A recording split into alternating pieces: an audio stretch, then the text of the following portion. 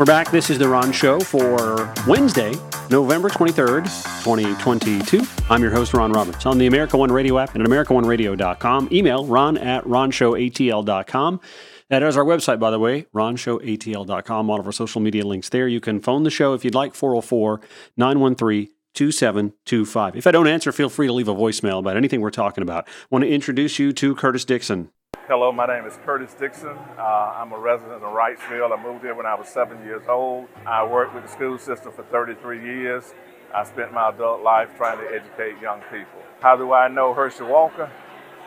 We were neighbors for a minute. I was his high school teacher. I was the assistant football coach, so I've been knowing the family most of my life. The biggest difference I see between the two candidates, we're talking about the skill sets. What I like about Senator Warnock is I know he has the skill sets to be successful, and he's willing to reach across the aisle and work with everybody for the betterment of everybody. I feel Herschel he has the minimum requirement, but he does not have the criteria to be a representative to serve the people.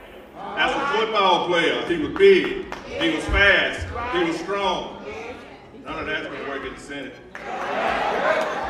Let's ask Herschel to show us what's in this toolkit. Wait a minute, let me look. I got an Olympic medal. Hold on, let me look.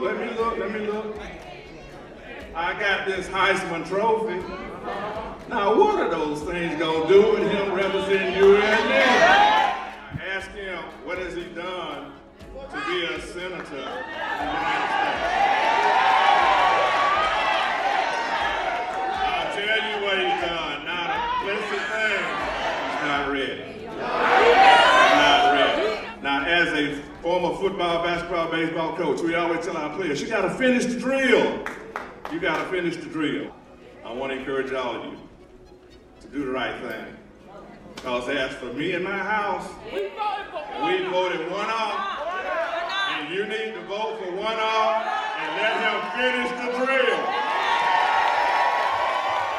Just so you know, by the way, that happened in Wrightsville, Georgia, when Warnock, Reverend Senator Warnock and his campaign had their bus stop in Herschel's hometown of Wrightsville, Georgia. We do know that my opponent has trouble with the truth. Senator Warnock is right, which makes you wonder, why on earth is it that Herschel Walker immediately, now this Curtis Dixon thing got under his skin, because on Herschel Walker's Twitter, he shared the link that Senator Warnock provided on Twitter last night with the clip of that video you just heard, and said, Reverend Warnock is lying again. Curtis Dixon was never Herschel's coach, teacher, or close to him. He must stop lying. The crazy thing is, though, Curtis Dixon is clearly in the Johnson County High School yearbook. The AJC reports it clearly got under Walker's skin. His aides coordinated a round of tweets denouncing Dixon as a liar and denying that he was one of Walker's coaches, bewildering even GOP allies who wondered why they were so quickly knocked off message.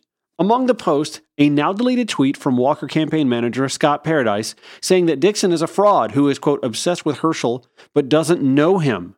Others echoed similar themes, except Dixon was a coach on Walker's high school team, as he's clearly seen in the Johnson County High School yearbook. And then there's this from CNN just now. Georgia Senate candidate Herschel Walker getting tax break in 2022 on Texas home intended for primary residents. Remember, now he and his wife were living in Texas, and then all of a sudden they are Georgia residents just in time to qualify for a Senate campaign. The story reads here from Andrew Kaczynski and M. Steck at CNN. Publicly available tax records reviewed by CNN's K-File show Walker is listed to get a homestead tax exemption in Texas in 2022, saving the Senate candidate approximately $1,500 and potentially running afoul of both Texas tax rules and some Georgia rules on establishing residency for the purpose of voting or running for office.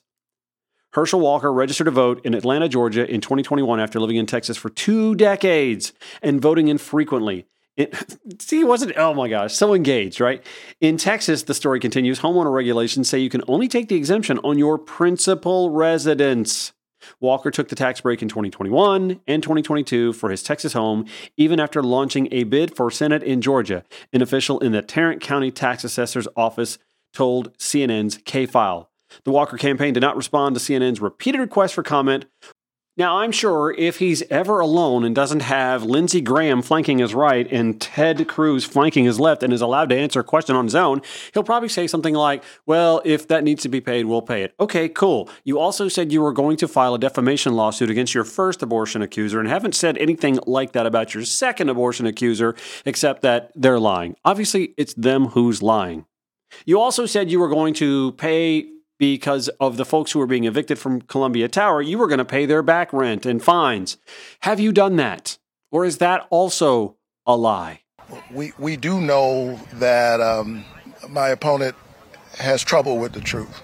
Now, you could make an argument that he isn't actually eligible to run for Senate in the state of Georgia. But at this late hour, I have to imagine that there's some sort of hesitancy to even take that to court because this has actually been adjudicated before at the Georgia Supreme Court level. In 2008, Jim Powell was a Democratic candidate running for a local public service commission seat. He was initially disqualified from running for office by Karen Handel, who was a Republican, Georgia Secretary of State at the time, because he took a homestead tax exemption outside of his district. Ultimately, though, the Georgia Supreme Court decided that he could remain on the ballot, saying that 7 of the 15 rules showed he had ties to the district. How many Herschel has? I don't know.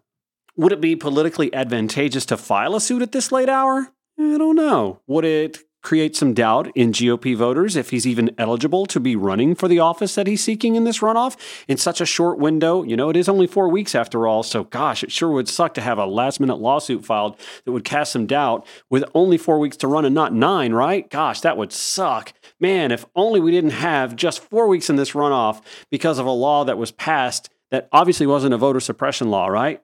Food for thought. Ironic that I'm recording this at home for today, and my cat, who, yes, his name is Herschel. I also have a smaller cat named Dooley. That tells you how big a Georgia fan I am, right? Can't just change their names after 6+ years. That would just, drive them bonkers. Anyway, my Herschel is better at covering his crap, thank God, than the Herschel he's named after.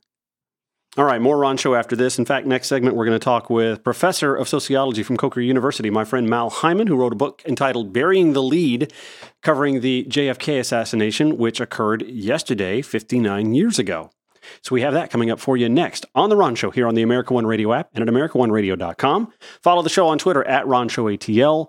Other social media links available for you at our website, RonShowATL.com.